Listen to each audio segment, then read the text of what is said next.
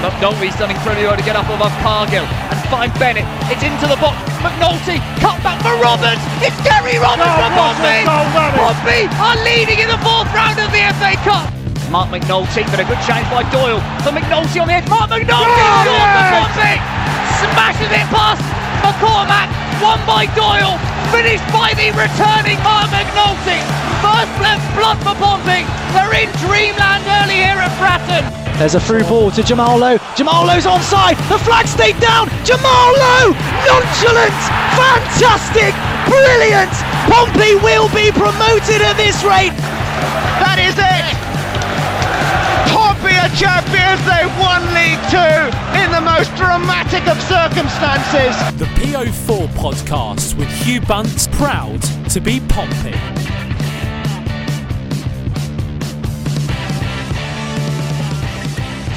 Hi Pompey fans, and Once PO Forecast episode 188.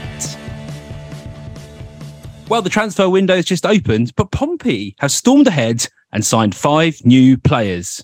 Let that sink in. Join the podcast today is Andy Mitchmore. How are you, Andy? Hello, Bunce. Yeah, after signing off and saying, have a great summer, everyone. We'll be back just before the season.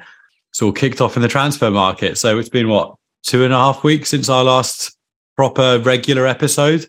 And we're back. So that goodbye looks a bit stupid now, hey? But yeah, I'm well, thank you. Yeah, having a cricket weekend. So hoping that the thunderstorms on Sunday do not come through, because that will be a very wet day at the test match for me if that happens. And he's got his outfit sorted, little jump around the shoulders, right, Andy? Jump around the shoulders, bottle of champagne, some sort of sunglasses with a chain around the back of them so I can hang them around my neck. And I'm just going to say, yah, repeatedly all afternoon and sound either South African or like a toff, depending on what Jack Wills flip-flops, I heard as well. Jack Wills flip-flops, exactly. That, yeah. And very brightly coloured shorts. That's the plan of action. And I'm going to judge anyone that earns less than £140,000 a year, which obviously you can tell by looking at someone at the cricket. So I'm looking forward to really fitting in Edgbaston tomorrow, yeah. Or we'll sit in the Hollies and just get absolutely rat-arsed on Red Stripe and sing. Either or. Not a cricket fan, but the second option definitely sounds like the one I'd want to be doing, I'm going to be honest. I 100% agree. I'll keep you posted on where our tickets are, because I don't actually know, because I didn't organise them. But yeah, we were just discussing off the call the types of people or types of characters you come across at the cricket. There aren't very many of them I like, considering I love the sport so much. We're such a happy bunch, aren't we? We are. Went to a T20 last night, having a lovely time, and just me and my mate spent most of our time just complaining about the people around us. And to be fair, the amount of beer that got spilt on us from the stairwell. But I mean, it's T20, isn't it? That's what's going to happen. Anyway, I'm glad we're branching out into creating a cricket podcast. I think there's a good niche for this in the Portsmouth community. So I'm happy to do a sort of a cricket segment. We could do an Ashes preview at the start of every episode for the next few weeks. Yeah, you can go fuck yourself. Joining us back on the podcast, Freddie Webb. How are you, Freddie? I am very well, thank you. Enjoying the lovely Portsmouth weather and Portsmouth sunshine, which is always very nice. And when I'm not working, just heading by the beach and chilling out, really. That's basically been my week. Freddie, rumour has it that after this call, you are heading to the beach to do a Portsmouth news story on how many people are enjoying the beach in the sunshine. Is that a rumour that has an element of truth to it? I'm not working this weekend. But you may see a news photographer saying, "Oh, are you enjoying the beach? Here's a family picture," that type of thing. Are you that photographer? Are you just preparing, sort of sowing the seeds so you can take photos of strangers on the beach, Fred? No, I'm not that photographer. One of our photographers did get shouted at, actually, which was very sad for him. He got abused, which is horrible. But I mean, it depends on what you're taking a photo of, Fred. Should be a little bit more careful where you point your lens in life. Something about consent. I think obviously that's what photographers asked for beforehand. He's not just randomly doing it, is he? I don't know. I'm not in your line of work, Freddie. I just imagine a guy in a long trench coat with nothing underneath it and a very large zoom lens, and that's not a euphemism. That's what I imagine the photographers in your world to be. Yeah, exactly. Giant pack of Haribo and a small kitten. Right, let's get in. Let's get into what we're going to talk about, please. First of all, we're going to go through our thoughts on the different players and just get our instant reactions to all 5 of Pompey's new signings. And then we've decided to get some extra guests as well. We've got the guys from the Shout at the Oval podcast who are going to join us as well to talk about Terry Devlin.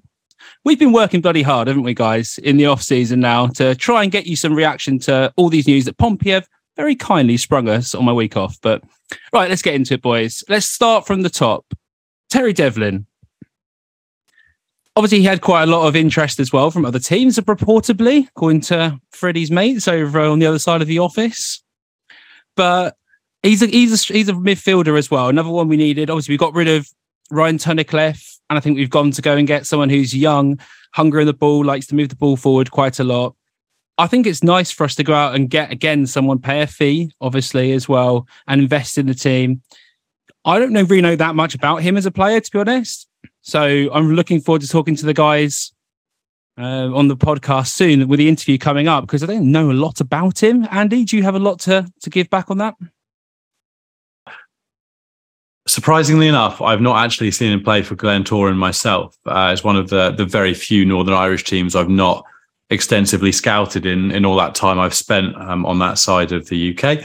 I did enjoy the slightly generic quotes we received when he signed. So Terry can run, he can compete, and he can score goals. And I can do two of those three things. But I mean, I guess the third one is particularly important. But I just really enjoyed the how do you define he can compete? How do you define he can run? I just enjoyed that a lot. I don't know why it's such a generic review of a new signing. He can do these three things that are integral to a football player of any level. But no, I'm quite excited about this one, purely based off shameless optimism and doing what I do every off-season and just getting overly carried away with fans of other teams bigging up their players after they've left. But for someone of his age who has got, international experience in his age category for Northern Ireland, and it's one of those occasions when you sign a player and the reviews from the fan base are overwhelmingly, this is deserved. He is going to do well. He's earned this chance. He tore it up last year as one of the best players in the league over there over the course of the season. And it will be really interesting. And I'm actually just fine with the club taking a risk like this, because there are some fairly safe signings, are going to come in and put in, a 6 or a 7 out of 10 performance pretty much every single week. They're fairly safe signings. They've played in League One before. They know their level, but it's sort of a fairly low risk, fairly moderate reward. Whereas this type of signing is, it's a bit of a risk. And I'm well on board with that, because if it doesn't work out, these things happen. He'll find the level he should be playing at. But if it is the right level for him, and, it's a 3-year deal again, as we mentioned with other players as well, the ceiling of the reward is much higher than I think it is for some of those other signings that, the normal League One out of season signings that Pompey make, for example. So, quite excited. And again, you've got players coming in who they've not been burned through bad experiences before. It's kind of like, they used to say with the England cricket team, when I'm bringing it back to cricket, that's right, Hugh. So there was a sort of a generation of England players who had just been repeatedly just dicked so much by the Australians that they were kind of worn down by it. And they had a bit of a mentality just because they were so used to just falling short. Whereas he's one of these players that's coming in and he's got no negative connotations, no negative experiences in League One of, missing out on the playoffs on the last day against Accrington, or being relegated, or, just having really poor experiences with the fan base, etc., etc. And it's coming in fresh, open-minded, which means there's a lot of possibility there. So I do think that we potentially might need to be a bit patient at the start of the season, because the number of people he's playing in front of is going to be an increase.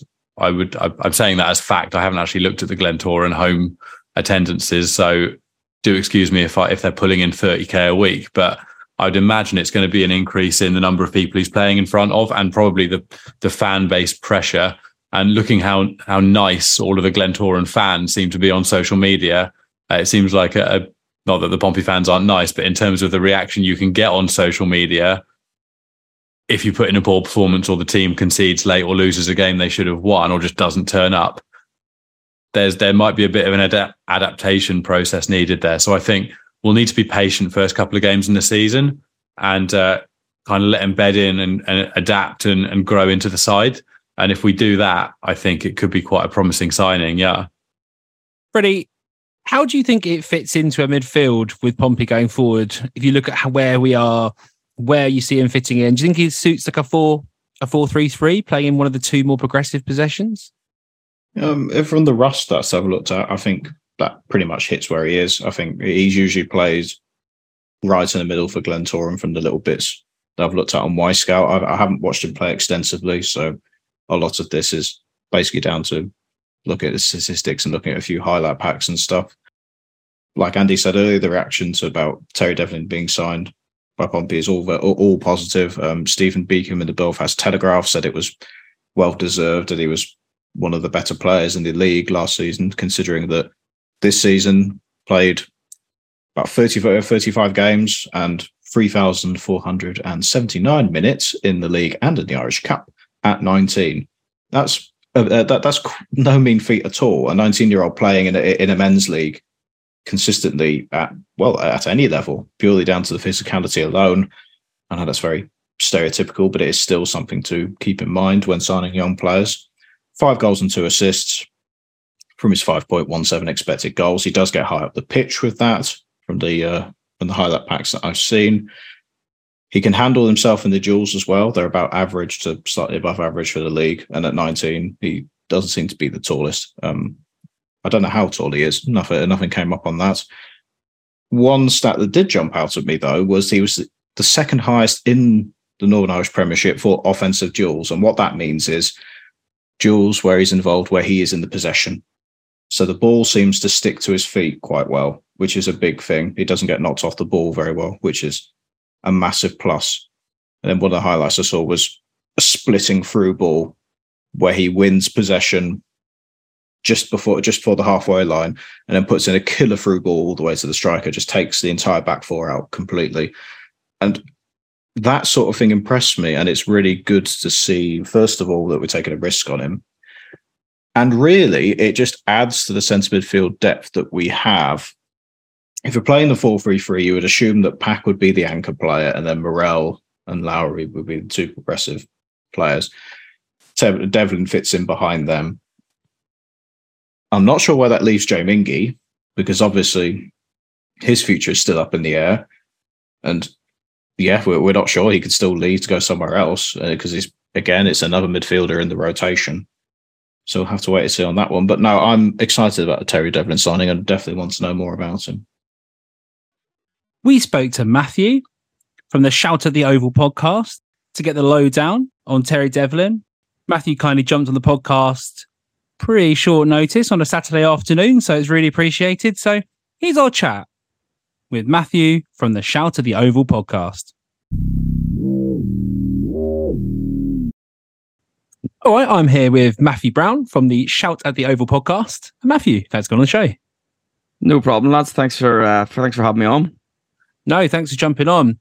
So we're here to discuss Terry Devlin, who's obviously come from you guys at Glentoran. First of all, I just want to get your feel on the club, really. I know we talked about you guys suddenly have a bit of turmoil and stuff, bit of changeover and stuff going on at the club. But this season just gone, it's been a pretty successful season, isn't it, qualifying for Europe? And how did Terry Devlin fit into that? Well, I would say it's been a semi-successful season. Glentoran were bought over by a benefactor, basically an investor, a couple of years ago. A guy called Ali Poor. He's Welsh-Iranian, a multi-millionaire, and he invested very, very heavily in the team. So by now, I think we thought we would have won more silverware, but we started the season on a 15-game unbeaten run. We were sitting top of the league by November, and then we started getting a few injuries, mainly to a guy called Conor McMenamin, he's our star player. He's another player who possibly might leave this summer. He plays Northern Ireland international. Very, very talented player. He got injured, and then everything just fell apart from there. We went on a huge run of not winning a single game. I think it was like 8 games, maybe 10 games, off the back of a 15-game winning streak. And then it looked like we went from being title challengers to maybe looking like we might not even finish in the top 6. But we managed the manager left, Mick McDermott left. He is also a board member at the club. So it was always seen, he was unsackable. But he went to take a job up with Carlos Queiroz over in Qatar. And then we got a new manager in Rodney McAree. He took over the helm, steadied the ship, got us into the European playoffs, qualified for the Conference League. And then he's just recently left to go and join a team who's just survived relegation. So we've now hired manager Warren Feeney, who it's gone down like a lead balloon with the fans. In terms of where Terry Devlin fits in, we signed him last summer in a swap deal. Again, last summer was mental for Glentoran fans. It was just there would be so much to talk about. It was just a crazy summer, and Terry Devlin came in pretty much as a bit of an unknown player. The Glens did have their eye on him. They bid £60,000 according to the manager in the January previous. That was rejected by the club. So we ended up swapping a player for Terry Devlin. That player was a guy called Caelan Marin, who's a very capable centre-half, ball-playing centre-half, very, very good player. And he basically became very disillusioned to Glentoran for some reason. Something happened with him and the management. No one really knows, and there was a fallout. He asked to leave. The Glens wanted to ship him out. So the Glens offered him to Dungannon on, I believe it was deadline day or close to deadline day, in a swap deal. Signed Terry, and he hit the ground running straight away. This kid came in.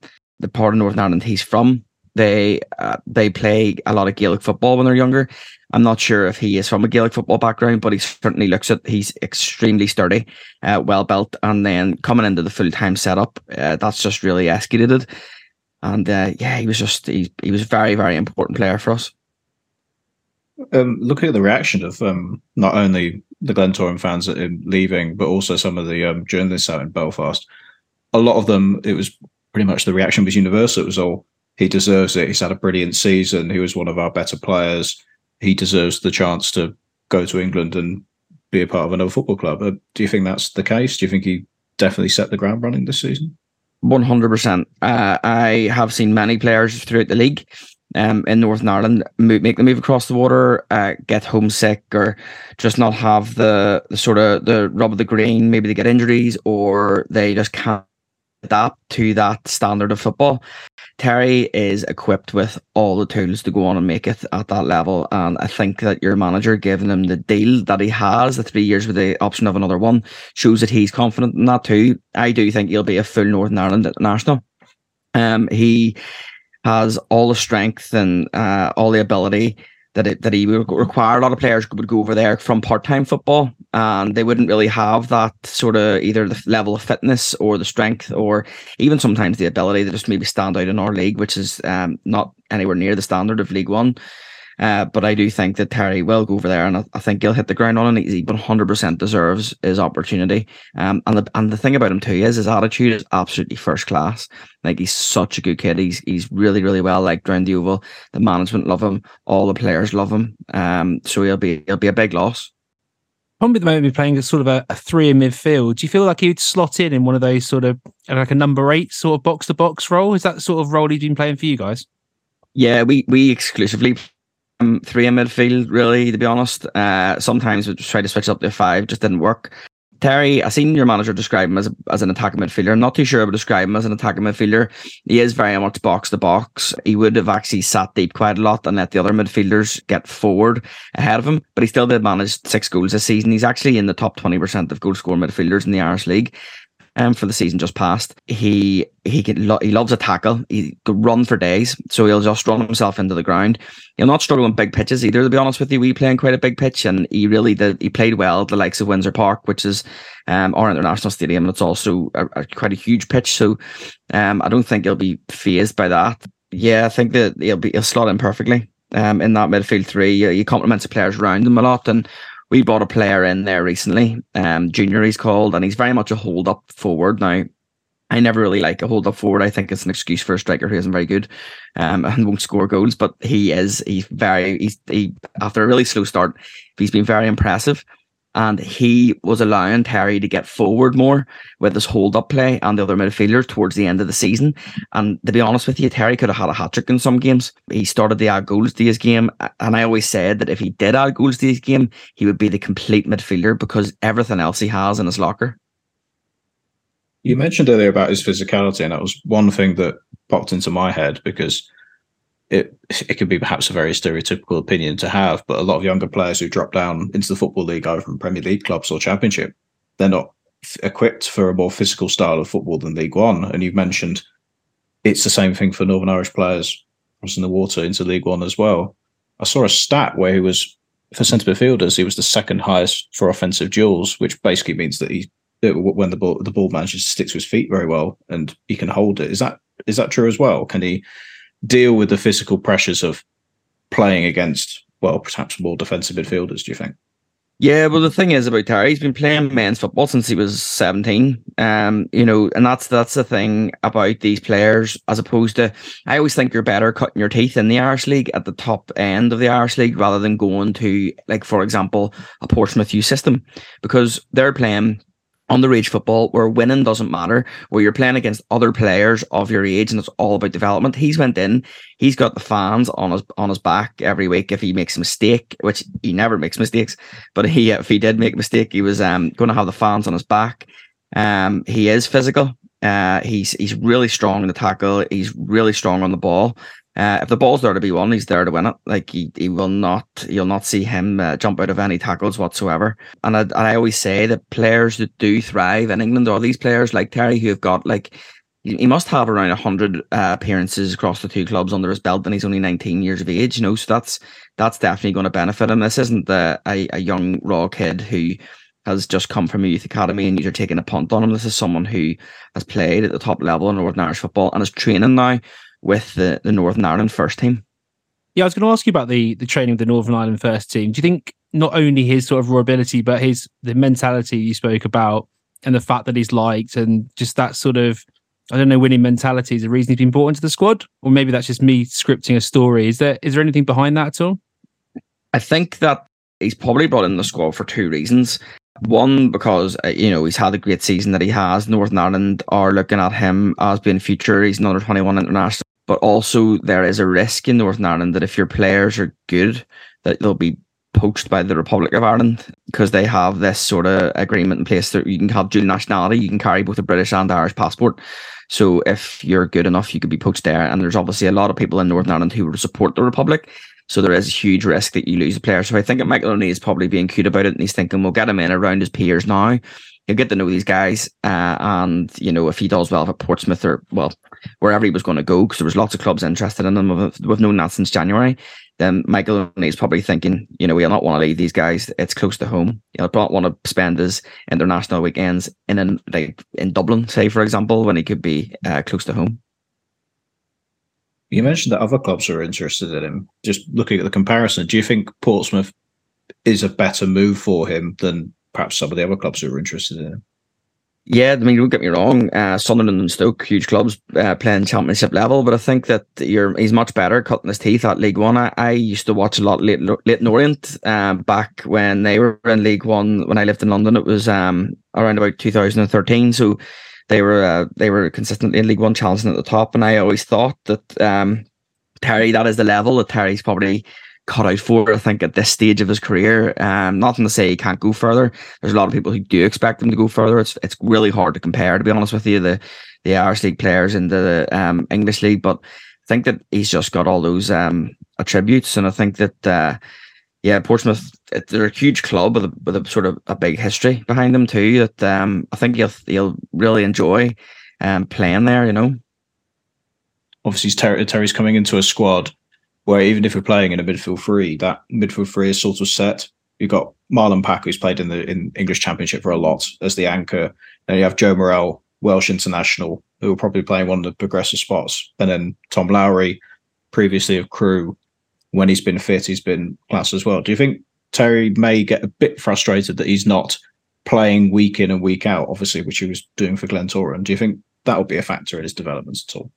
Well, when he came to Glentoran, he didn't go straight into the team from memory. He took a few weeks for him to get in. Then when he got in, he kept his place, and he's basically consistently there all season. Terry would be really good friends with Oisin Smith, who made the move over to England. I think he was at Oxford United there. He's maybe on loan last year, and his game time has been extremely limited.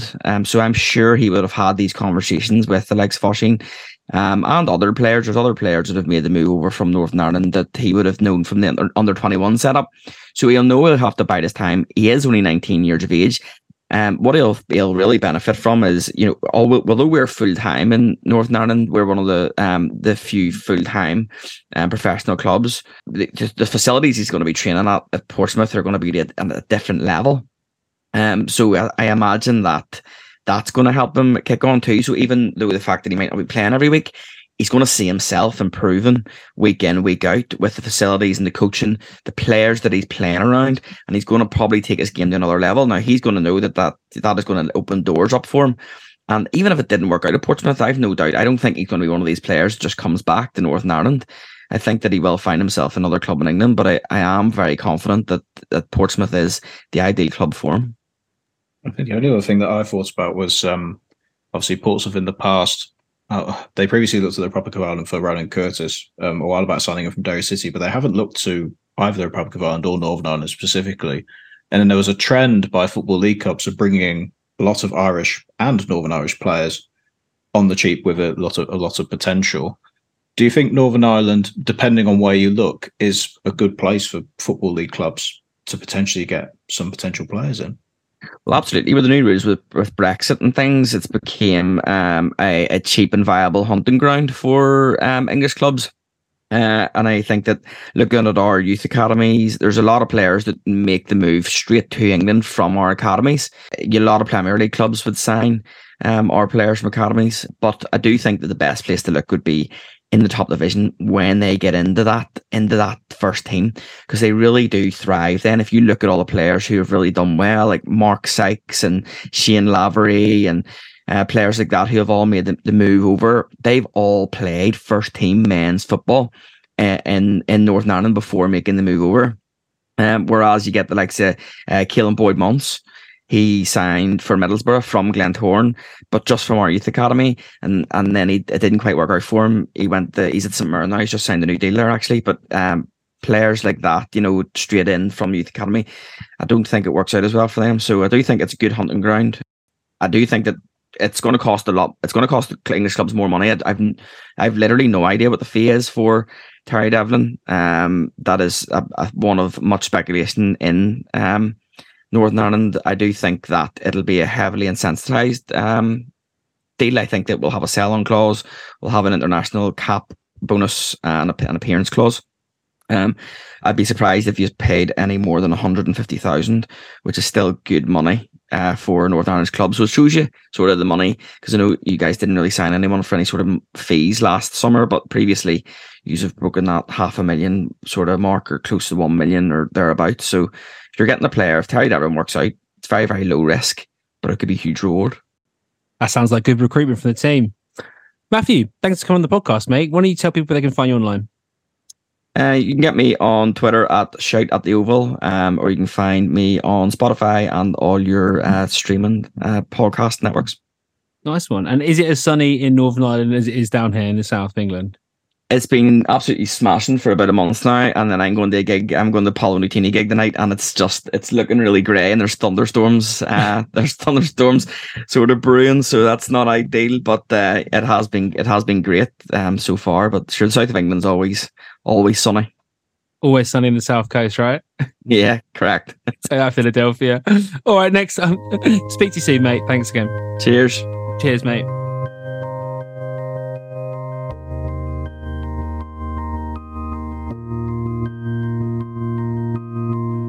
Will Norris. Freddie, I want your instant reactions, what you thought about the signing of Will Norris, please. Instantly, I didn't know much about him, but I did recognise him from that strong Peterborough spell. Because if you look back at last season, Peterborough were quite languishing in mid-table before they brought in Darren Ferguson. Will Norris came in, although from Burnley, I believe, started in goal and impressed largely. His statistics show up. 6'4" keeper. Very solid with his saves. It looked similar to like a Matt Macey signing actually, and it seemed sensible when Luton were commanding a fee for Matt Macey, where we could just get Will Norris for nothing. So it seems like a sensible signing. I wasn't underwhelmed, but I wasn't jumping for joy either. I think it's just a solid pickup, to be honest, and it allows for finances to be put elsewhere. Andy, what you feeling about Will Norris? Yeah, not dissimilar to Freddie. What I've seen of him in the past, here's a name I recognise, and we've seen him play at Fratton a few times. He's a keeper that, for me, is sort of middle of the road in terms of he's not absolutely blown me away when I've seen him play, but at the same time, he's come across as a pretty solid keeper. And, we see some horror show keepers down at Fratton Park from time to time where you just feel like if you get a shot in on goal, it's a decent chance of it going in. And he didn't come across as one of those. So I'm fine with it. I'm also extremely conscious of, looking at what fans of his previous clubs have said, particularly Ipswich fans and, Burnley fans, and comparing that with what we heard about Matt Macey before he arrived. And the reviews for Matt Macey before he turned up were pretty diabolical and, basically laughing at the Portsmouth recruitment team almost for even considering recruiting him. And he came in and for me, did a pretty brilliant job for the most part when he was at Fratton Park. So I'm very conscious of history not repeating itself in terms of social media reaction. And it's nice to see a bit more of a positive reaction, at least from the Pompey fans, to this one. And I think for me, it's a solid but not spectacular. You'd imagine he's coming to be number one keeper. So it's pretty much certainly the end of that consideration of looking at getting Matt Macey for another season. It's just a question of whether or not Joshua Awayemi is going to be kept around to be number two keeper or loaned out to a League Two side and then another keeper brought into Pompey as a backup. I think it came out in the press that Pompey are looking for a second keeper. They are they? So Awayemi is likely to go. Yeah. But that's what they want to do. They want to loan out Awayemi for experience after extending him. From seeing him towards the end of the season in a few cup games, I think match experience is what he needs because he's a decent shot stopper, but you can't really recreate the match environment, can you, in training artificially completely. So I think, what Awayemi needs is match experience. Interesting as well, isn't it? I was looking at some of the numbers for him. 8th in League One in shot stopping percentage, 74.82%. 9th in prevented goals in League One as well. But what I think is interesting as well is Peterborough do give away a lot of chances from crosses and from set plays. They're the 7th worst team defending set plays in the league, conceded 18 goals. They gave 5 more away than Pompey from set pieces as well, which is something else to give you a bit of a mark on that as well. And the 4th highest XG against in set plays as well. So I think as a goalkeeper, when you've got quite two fairly small centre-backs as well, Peterborough they haven't got such a commanding sort of like backline. Frankie Kent's good, but he's not necessarily good in the air. So I genuinely think that he'll get a bit more protection, hopefully, at Pompey. What do you think about that, Fred? I think so too. Norris being 6'4" himself, it leads to him being able to command his area properly just purely by height. Like you mentioned earlier, 4.33 prevented goals in his half a season, which is very good. And that takes into account the quality of shots against him, letting in 23 goals from 80 shots and 10 clean sheets is pretty solid from that half season. Very similar to Matt Macey. Distribution-wise, because obviously that's been a big thing with keepers recently, he was 9th in League One for goalkeepers who played at least 10 games for pass accuracy, just under Matt Macey. I think Matt Macey was 2 places higher. For specific distribution, though, such as long passing percentages, passes to final third, and progressive passes, he was quite low down the list, being right at the bottom, which concerned me a little bit. But then I looked at some of the other keepers that were near there. One of them was Michael Cooper at Plymouth, who obviously got promoted. The other being Trafford, who was at Bolton. Very good keeper, arguably one of the best in League One last season. And we know that distribution, I think, at this level isn't everything. I would rather have just a solid keeper who can command his area properly and make some quality saves. And then distribution is secondary.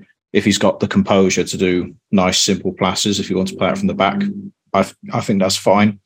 And then obviously mixing it up a bit with the odd longer goal kick is quite essential, isn't it? So, yeah, like I said, a fairly solid pickup. I think Pompey's recruitment team are banking on him continuing to have that impressive half season like he did at Peterborough. And then basically from that, he's pretty much gained the starting job here at Pompey unless we bring in another name for some competition. Yeah, I don't think that's going to be the case. I think it's going to be bringing in someone with potential who can put him on the bench as well, and then put Oluwayemi out on loan. But you never know, I suppose. It's been quite a surprising start to the transfer window. Andy, what are your feelings on him being a permanent signing rather than a loan signing? We've had quite a revolving door, haven't we, of keepers in the last few years? Yeah, exactly that. I think the change in tact or the change of approach here is quite refreshing overall. If we're looking at the signings we've made so early in the window, and I saw a stat the other day, it was something along the lines of that Mousinho's had more permanent signings in the first 5 days of the window than Cowley had in sort of the first year or 2 years, or maybe in his entire tenure at Pompey. There was a stat, something along those lines, that, yeah, Mousinho has just been backed with these permanent transfers far more than Cowley has. And, there might be reasons for that to do with the different structure and levels of trust in that structure of our recruitment team now. But yeah, it's something that we've been kind of calling out for, isn't it? It's, whilst you do need to bring in loans, and it's a good opportunity to have, younger players from a higher level playing. I think when you're looking at a back, like a defensive line, that continuity is really, really important, because, you get that building block of a back four and the goalkeeper, and the more they play together, the more they know where the others are coming from, and, they just get used to playing together. So I think building up a base of ideally permanent transfers at the back, and then having a flair players, potentially it's easier to fit into the side on a loan spell, because a flair player is a flair player within reason. Whereas, that back unit, you want a bit of consistency and coherence there that you can only really get from time spent playing together. So yeah, I quite like it. And in terms of if it's a success, you've got the player on the books. I mean, it was obviously never an actual possibility to even consider getting Bazunu on a permanent deal for very obvious reasons at the time.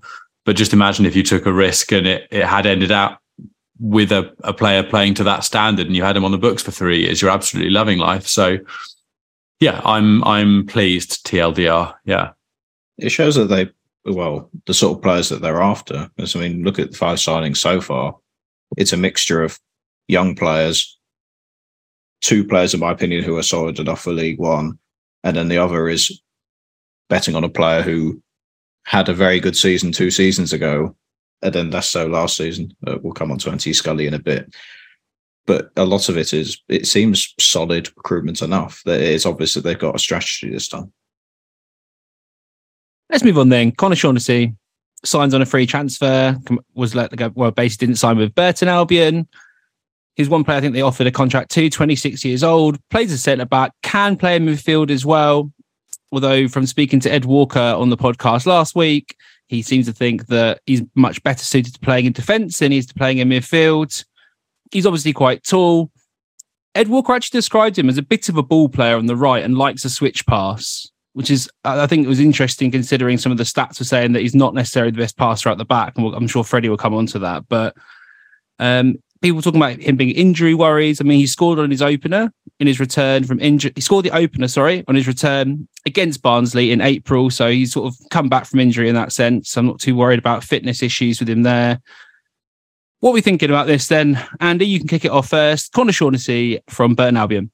Yeah, that centre-back position is obviously something that needs filling at the moment, with Robertson disappearing off to Israel, wasn't it?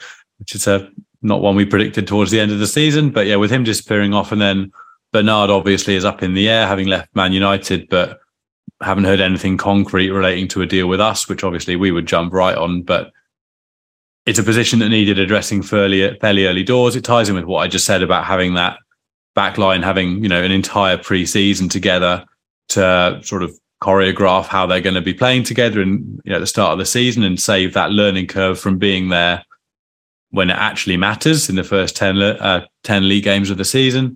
And yeah, it comes with fairly decent reviews. Seems, as you say, that long diagonal ball that I'm assuming Freddie has got some stats lined up for.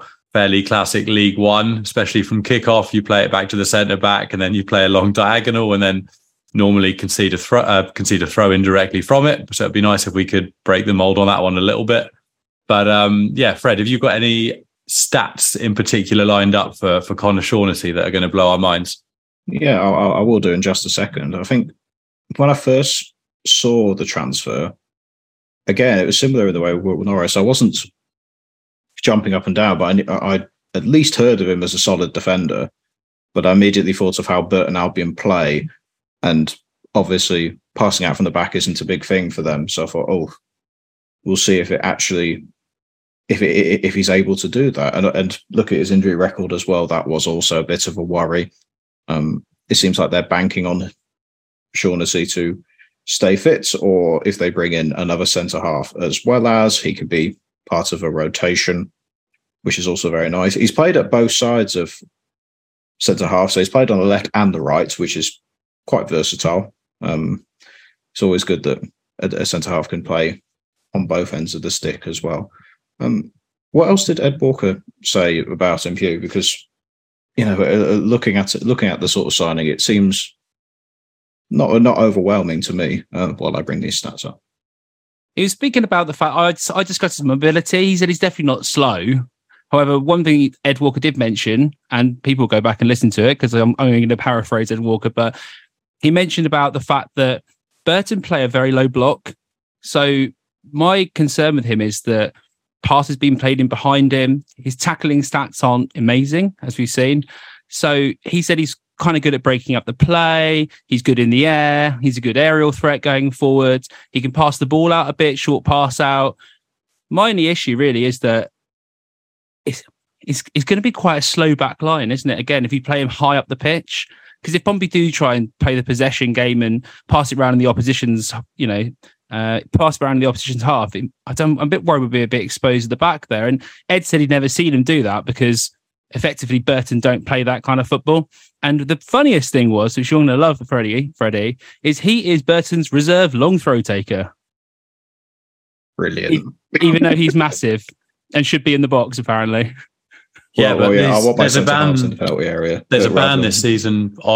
There's a ban this season on towels, isn't there? So maybe the long throw game, especially in those winter months, is going to be going out the window a little bit if we're not allowed to store towels on the touchline for Marlon Pack and Shaughnessy anymore. Maybe we'll see a change of tack in terms of attacking style. I can't be bothered to talk about long throws. I really can't. It's not what gets me going. I'm surprised. We actually did mention the towels as well, so check it out for that reason. But from my understanding, he said he's a player who can contribute towards a playoff side, but he's not going to be one of the main players who takes you over the line. He's not going to be like a Colby Bishop, or he mentioned a Marlon Pack, or he's going to be a useful player within the squad. And let's be honest, we need useful players in the squad. And if he overachieves, that's great. But if he's just starting centre-back at the start of the season, then I'm going to have a few concerns. So I think Andrew Moon mentioned about going out and getting Bernard. This has nothing to do with it. They're two separate types of deals. And because of that, whether it's Bernard or someone else, I see this as a backup rotation player who can play in lots of different positions as a utility player. So people need to just calm down a little bit when they're worried about this being our starting pair. That's a big thing. You have to think about which players are going to play in what position and how often they're going to do that, especially when, Pompey's recruitment team came out before the transfer window. They wanted 10 players. Not all of them are going to be first team players. It's just, and that would be the same at pretty much any football club in the country, wasn't it? Yeah, looking at these passing stats, they're not brilliant, to be honest with you. There's a general 62.54% passing accuracy for League One centre halves. Off the top of my head, that's about below average. Forward passing accuracy, just over 45%, pretty similar. But then again, we got to also take into account that Burton Albion playing a low block. They don't play out from the back very often. Their centre halves, the primary thing is win those aerial duels and clear the ball, and then maybe a long clearance for a counter attack, isn't it? So Conor Shaughnessy will be coming into a different defensive environment, which I think it is going to be a big thing. See how he adapts to that. Cool. Enough time spent on that. Let's move on. Christian Sadie signed on from an undisclosed fee for Bournemouth. I was also someone trying to tell me it was going to be a less than six-figure fee. I don't have a clue, but that sounds very cheap if that's the case. But we got a striker in. And now, before we start getting into the detail of this and going into the analytics and stuff, I want to just put it out there that it was always going to be difficult to get a player to sign with some quality who is going to effectively play, potentially back up to Colby Bishop, especially a sort of a young striker with a lot of potential. I think for that reason, we bought in Christian Sadie. It's a pretty good deal, really. We've got a young striker here who's got EFL experience. He's not, I mean, geography is not a huge issue, but he's not having to move to come and play for us. He wanted to come to the team for that reason. He's got a lot of bit of pace about him. He's athletic. He runs the channels. He's got a good shot on him. So I think this could be quite a smart signing. What are we saying, Andy? Yeah, I thought I saw, in terms of pace, was it Ollie from the Salop cast say that he didn't think he was overly pacey. I think it was our friend and lover, Jack Hancock, who said that he had a bit of pace about him, and the Salop cast jumped in and went, nah, disagree. I'll decide what I've seen him play. You know, from what I've seen in terms of the feedback from Bournemouth fans is that like there's a couple of fans I've seen comments from who've seen him play in the resis and in sort of, you know, non-first team games, obviously, and said that he does bring quite a lot to the team outside of pure goal scoring, in that he's one of those players that maybe doesn't get as much credit as he should do because it's less glamorous and it doesn't end up with him, you know, putting in 9 out of 10 match winning performances, but he creates the space and kind of creates the opportunity for other players, let's say Colby Bishop, to have those opportunities with a higher XG from each chance. So yeah, in terms of this signing, the Cherries fans I've seen say he's got a really good work rate, pretty highly rated, and apparently Eddie Howe rated him quite highly when he was at Bournemouth. So that's quite a big glowing recommendation as far as I'm concerned. So yeah, if you look at him purely on paper, you say potentially not a groundbreaking, exciting, to use Fred's phrase, jumping up and down kind of signing. But football isn't played on paper, as let's get the cliches in there. And what we need is someone who's going to result in Colby Bishop getting more of those chances, because assuming he stays, we know that he is going to consistently score through the season if he's getting those opportunities. So yeah, this might just not be one of those glamorous signings, but one that benefits the team as a whole.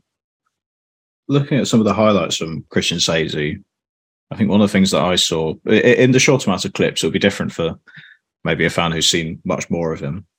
He seemed to be very positionally aware in the penalty area. There was a goal against Burton where he was pretty much right in the right place on the edge of the penalty area, then lashes it across low and hard into the corner. Another goal which really impressed me was a goal against Cambridge United where he bodies the fullback, then was able to dribble into the penalty area, but had the composure not to shoot immediately as soon as he went in the penalty area, dribbled around multiple defenders to make sure he actually had a clear shot and goal. And that really impressed me, really. His metrics stand out as well. He got his 7 goals for Shrewsbury from 4.72 XG, pretty good, overplaying his numbers, and then 2 assists from 2.6 expected assists. Again, very good. Shows that you can pretty much play and bring other players in. His dual metrics aren't that high from a first glance. He's not he doesn't, purely looking at the statistics, he's not a physical player, and his dribbling stats are about average for League One as well. Again, I see this as a project signing. 21 years old. At first, I looked at it on paper and I thought, 7 goals and 3 assists in 53 league games in total for Burton and Shrewsbury across his time. Doesn't jump out at you. But then watching a few of his highlights, looking at some of the more in-depth metrics from last season, it's the sort of player you would expect to sign to be the backup for Bishop, to bring off the bench, offer something a bit different. And because of that alone, but bringing in a young player like that, why not? It's a sort of thing that Pompey said they were going to do and are doing, aren't they? Yeah, and it's like, what's the alternative in this setting as well for this position to fill this role in the squad? Go and get another Dane Scarlett on loan from a Premier League team who doesn't play enough, then is disinterested by partway through the season? I think you spoke about his impact from the bench as well. You can just see Messinio bringing him on when we need to get a goal, can't you? Because finishing tight in the box and shooting seems to be one of his best attributes, really, doesn't it? I think when you need a goal and you can bring on a striker who can help stretch the defence a bit more and help sort of put some shots on goals, help score some goals, I think that's what you want to do. And it is a long-term project. I think he signed a 3-year contract. So again, 21-year-old, 3-year contract, a bit of time to work with him as well. It doesn't have to work out bang straight away. I'm pretty happy with this signing overall. Let's get on to the next one then. Anthony Scully, who just literally signed yesterday. Again, I think he's 24 years old. Got him from Wigan. Obviously, he played for Wigan last season after signing from Lincoln the season before. He had a hernia op issue, which I think he got fixed in March, which did sort of hamper his season last season with Wigan. But the fact that we did discuss him before, I believe, Fred, with Gabe Sutton on the Summer Transfer podcast, it's going to be quite interesting when we have another in-depth chat about him, because he is an interesting player. And if he can get firing, there was 11 goals, 7 assists before for Lincoln for the season before, he could be quite an asset. Now, there is a few things. I have a few small concerns about him as a player. He's one of those players that I remember when we spoke to the guys in Lincoln, and we'll try and get them on the podcast, and the Stacey West, and they said they were not quite sure where to play him. That was the one comment they had sometimes within the system. And I think Pompey fans can relate to this from a direct comparison, that he's quite a similar sort of mould player as Ronan Curtis, in the level that he's an inside forward, likes to come in, he likes to sort of cut in and shoot. He can shoot with both feet, to be fair to him as well. He's not completely one-footed. But he is a player that I think will contribute with the goals and assists when he goes. But when you fit him into the system, it'll be interesting to see how John Mousinho fits him in. And I think it'll be quite a good job. He'll be doing quite a good job if he can find a way of sort of utilising him well within his system. This is something that didn't happen easily at Lincoln, despite his scoring stats. I don't know what you think about that, Fred. Yeah, I rated Anthony Scully as a player, but immediately when I signed him, I thought, hang on, we're signing another winger who will be playing on the side of their wrong foot, which has created a lot of problems for Pompey this season in terms of they can't counter-attack quickly because the wingers take a lot of time to get the ball onto their strong foot. The defence comes back and they pack the penalty area, and then Bishop's crowded out a lot. From looking at the highlight packs of when he was at Lincoln, he can, like you said earlier, Q, he can score and assist with both feet. He's not scared of crossing with his left foot, which is, I think, is a big thing, especially for an inside forward. That Wigan move definitely dropped him off, didn't it? Especially with the injuries. It can happen, can't it? But no, and again, it's strange that really I would have thought we would go after just pacey, dribbling wingers. But Anthony Scully doesn't really seem to be that. Like you said, he's more of an inside forward or an inside winger, positionally very astute, has small bursts of pace, but not lightning quick, I don't think. He's a quality player, I do think, just from looking at him, and he's got a lot of composure. But like you said, I'm not sure where he fits. Would they play him on the left of a 4-3-3 and keep the wingers and the striker very tight together and play quite centrally? That could be one way of doing it, I suppose. I'm not sure what you think, Andy, from seeing this signing. Yeah, my first instinct looking at Anthony Scully, who, again, someone I've seen play at Fratton, but not really, you don't take in every player that Pompey come up against, have you? But I've looked back and I've seen him play at Fratton. He didn't make a lasting impression. But first thought was he looked a bit sort of older than the sort of the new exciting signing you tend to bring in over the off season. And then it turns out he's 8 years younger than me and is actually 24 years old, which was a bit of a come down to earth for my self-esteem.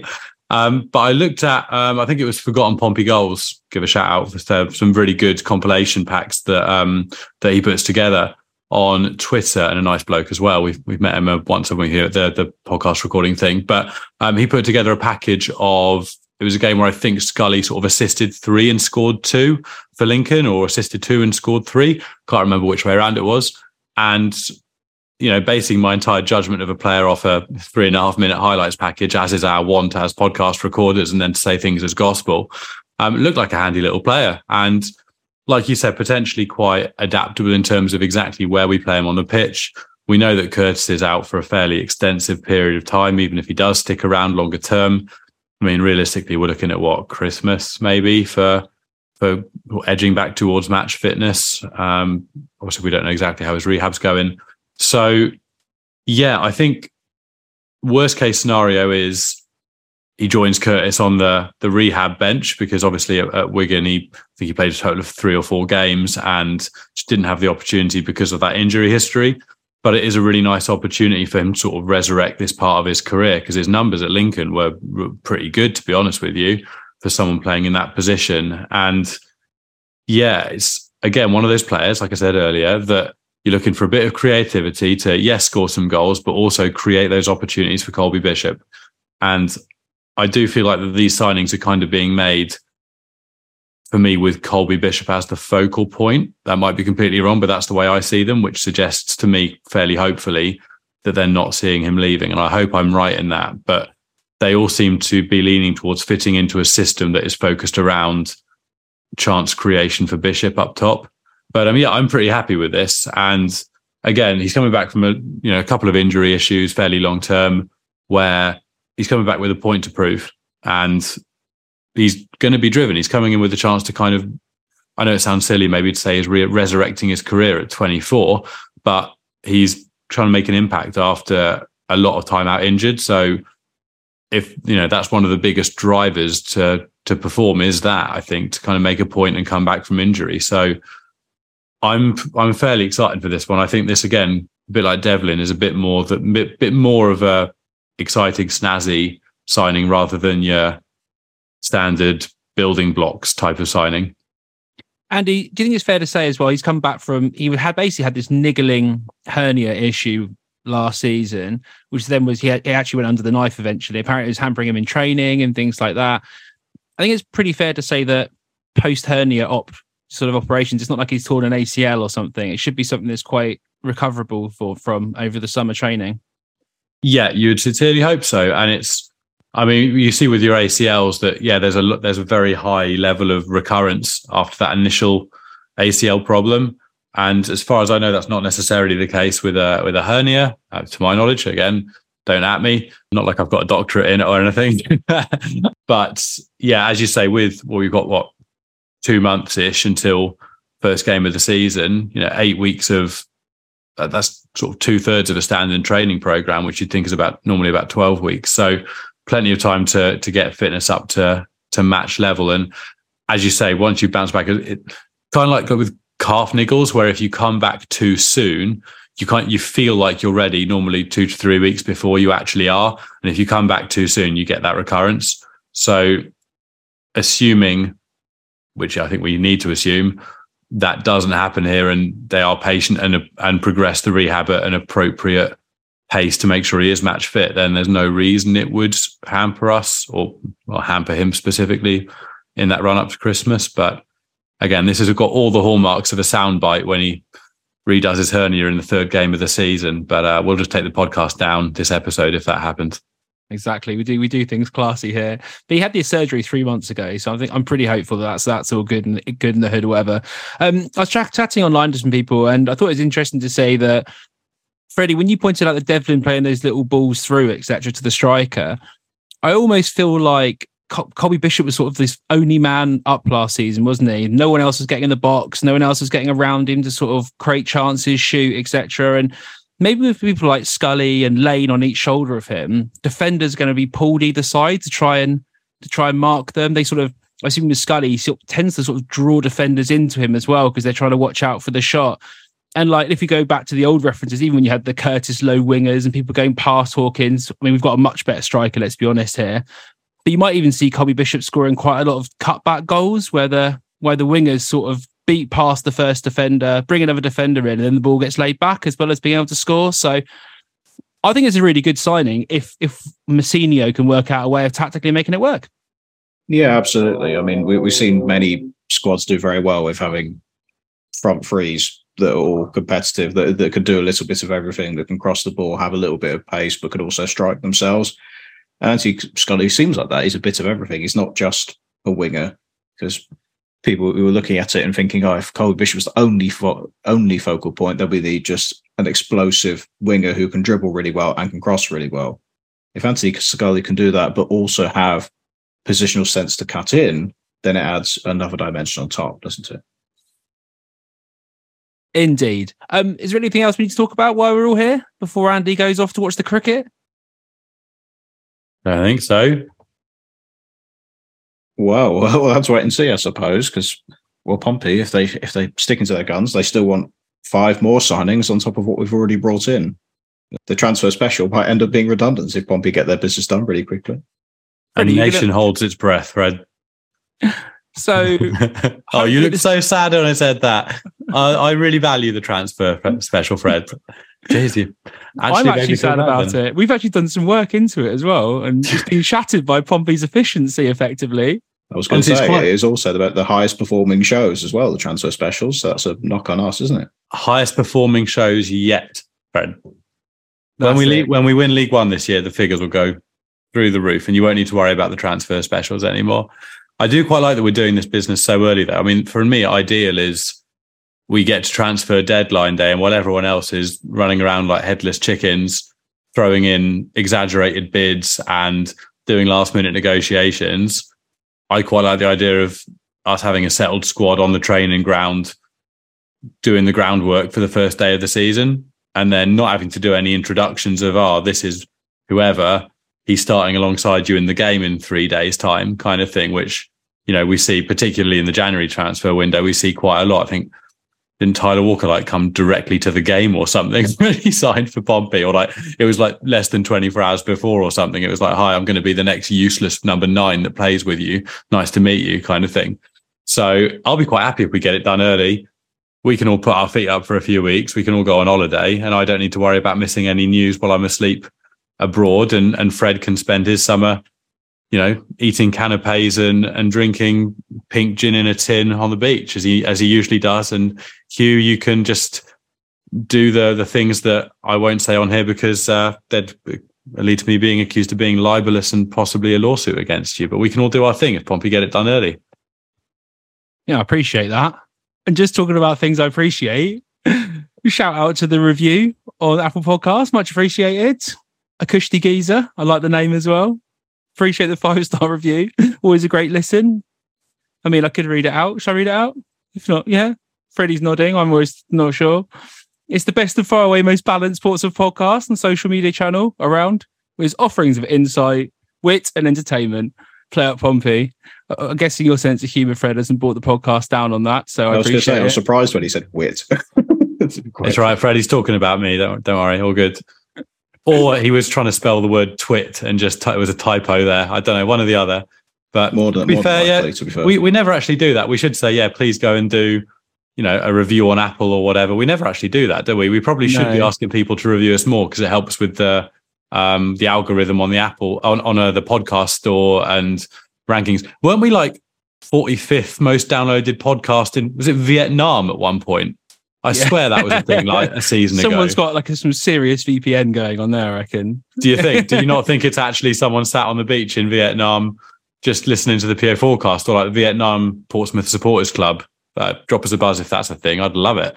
If you are in Vietnam, please hit us up at PO Forecast. Thank you for downloading it so we made it onto the top, whatever it was, for Vietnam sports podcasts. That was a weird day, that was. Shall I do that then? Shall I do some sort of hosting bit, go on then, you love us, help us out, everyone. Hit a 5-star review, Apple, Spotify, wherever you listen to your podcast. No, I can't do it. It's just too long. Nah, we should be learning to say hello and welcome to the PO Forecast in as many languages as possible. So Sawabona, Zdravstvuyte, Privyet, Hola, Bonjour. What have we got lined up, lads? I don't know. I'm hoping you can do an Australian accent since you're going out there, Andy. Australia. I would rather do one without the risk of being lynched on landing, so I'm gonna pass on that at this time. My plan is over then. I was hoping to get rid of you that way, but it's not happened, is it? Have to be an anonymous tip off to the border forces instead that will stop me from getting into the country. Another classic Hugh Bunce prank. Yeah. Do you want me to come around and help pack your suitcase for you? Just leave a load of coke in one of the bags. The classic prank. Yeah. Good day, lads. I've got a tip off for you. No, it's whey protein, I promise. To be fair, my mum went through airport security once and they thought she had heroin, but actually it was just paella rice, which is very packed into blocks and very dense. So when we went through the scanner, they were like, "Oi, you." I mean, naturally they thought it was my bag. So I did the honourable thing, sticking up for my mum and said, "It's not mine, it's hers," and then just walked off. Quite right too. Is it? Exactly. Is it Bridget Jones 2 or something? I swear I got made to watch this a few years ago. Oh dear. And made to watch it. It's number 3 on my all time. No, she gets screwed over in customs and ends up in a jail in Bangkok or something, doesn't she, in Thailand? So bearing in mind, the countries that you fly through to get to Oz have quite strict and ruthless border laws, it's places like, UAE and Singapore and Bangkok. None of them are places I particularly want to get banged up by the border force. So if we can pass on the planting evidence and Class A's in my hand luggage, I'd be grateful on this occasion. So what you're saying is we just go down to Southsea Beach on holiday instead? No, go to Wales. That's where you should go. Representing the Welsh Tourist Board. I'm going there when I get back from Oz. 6 nights in the Brecons. That's the real holiday for the year. Yeah. Bugger that month in... Is it a month, is it? Or 6 weeks in Australia? 6 weeks this year, yeah. Yeah. But anyway, I'm very grateful to you boys for not saying the word Armenia during this episode. That's my final thank you, because I'm quite angry about that game. So I'm very grateful. Was absolutely not as angry as Joe wasn't it? Morrell, surely. I haven't asked him to compare, Fred. I actually didn't look at the stats right at the end of the game, but since Andy brought it up, I thought the funniest thing was that the keeper at one point had made no saves and let 4 goals in. Yeah, it's like my old 5-a-side team when I was playing between the sticks, yeah. To be fair, some of the finishes from the Armenian strikers in that game were class, but the problem is they were straight away let in by defensive howlers. The problem is, Fred, that sentence, there were some class finishes from the Armenian strikers, just isn't a sentence that has ever been said in football before, which makes it problematic that Wales were on the receiving end of it. I think it does say more about the Welsh defence than, no offence, the Armenian, strike force. I think the funniest thing is when I looked at the highlights this morning, Dean Saunders in the first 5 minutes basically said, if Wales can play like the usual, then it should be a comfortable win. Freddie, can you name any Armenian football players? Henrik Mkhitaryan, that's one. Any others? In the current squad? In the current squad, I can't remember the striker. I literally watched the highlights this morning. There was a guy called Ranos who scored a brace in that game, but to say that I knew him beforehand, I'd be lying. Yeah, Grant-Leon Ranos. He is at Bayern Munich, I believe. All right, he's not a bad player then. I think. Maybe. Or Bayern Munich seconds, maybe. I don't know, one of them. Well, how did they stand? How did Wales stand a chance playing a Pompey? Yeah, unfortunately it's Bayern Munich second team, so maybe slightly less impressive. Well, what are we doing? Wales panicked and brought Joe Morrell on, took Aaron Ramsey off, get him off the pitch. We need some goals now. Get Joe on. I was expecting potentially a Joe Morrell hat trick there, followed by a red card, just to match the shirt colour and just tap it against it. Away he goes. I hate football. All right, I think we're done now, aren't we? This is devolving into a very summer style episode. But thanks everyone for listening. We're back next week with hopefully some more content when we talk about one of the new players in another podcast. I'll just leave it at that. There's lots of stuff going on. But until next time. Do it all the time. Andy, thanks for coming on the podcast. Cheers, Mush. Freddie, same to you, mate. Always a pleasure, Hugh. Thank you. Enjoy your summer. Well, I'll speak to you in a few days' time. But until next time, play up, Pompey. You have been listening to the PO Forecast for Pompey News Now. Available on SoundCloud, Spotify and Apple Podcasts. Follow PO Forecast and Pompey News Now on Twitter for more information. And there is the full-time whistle.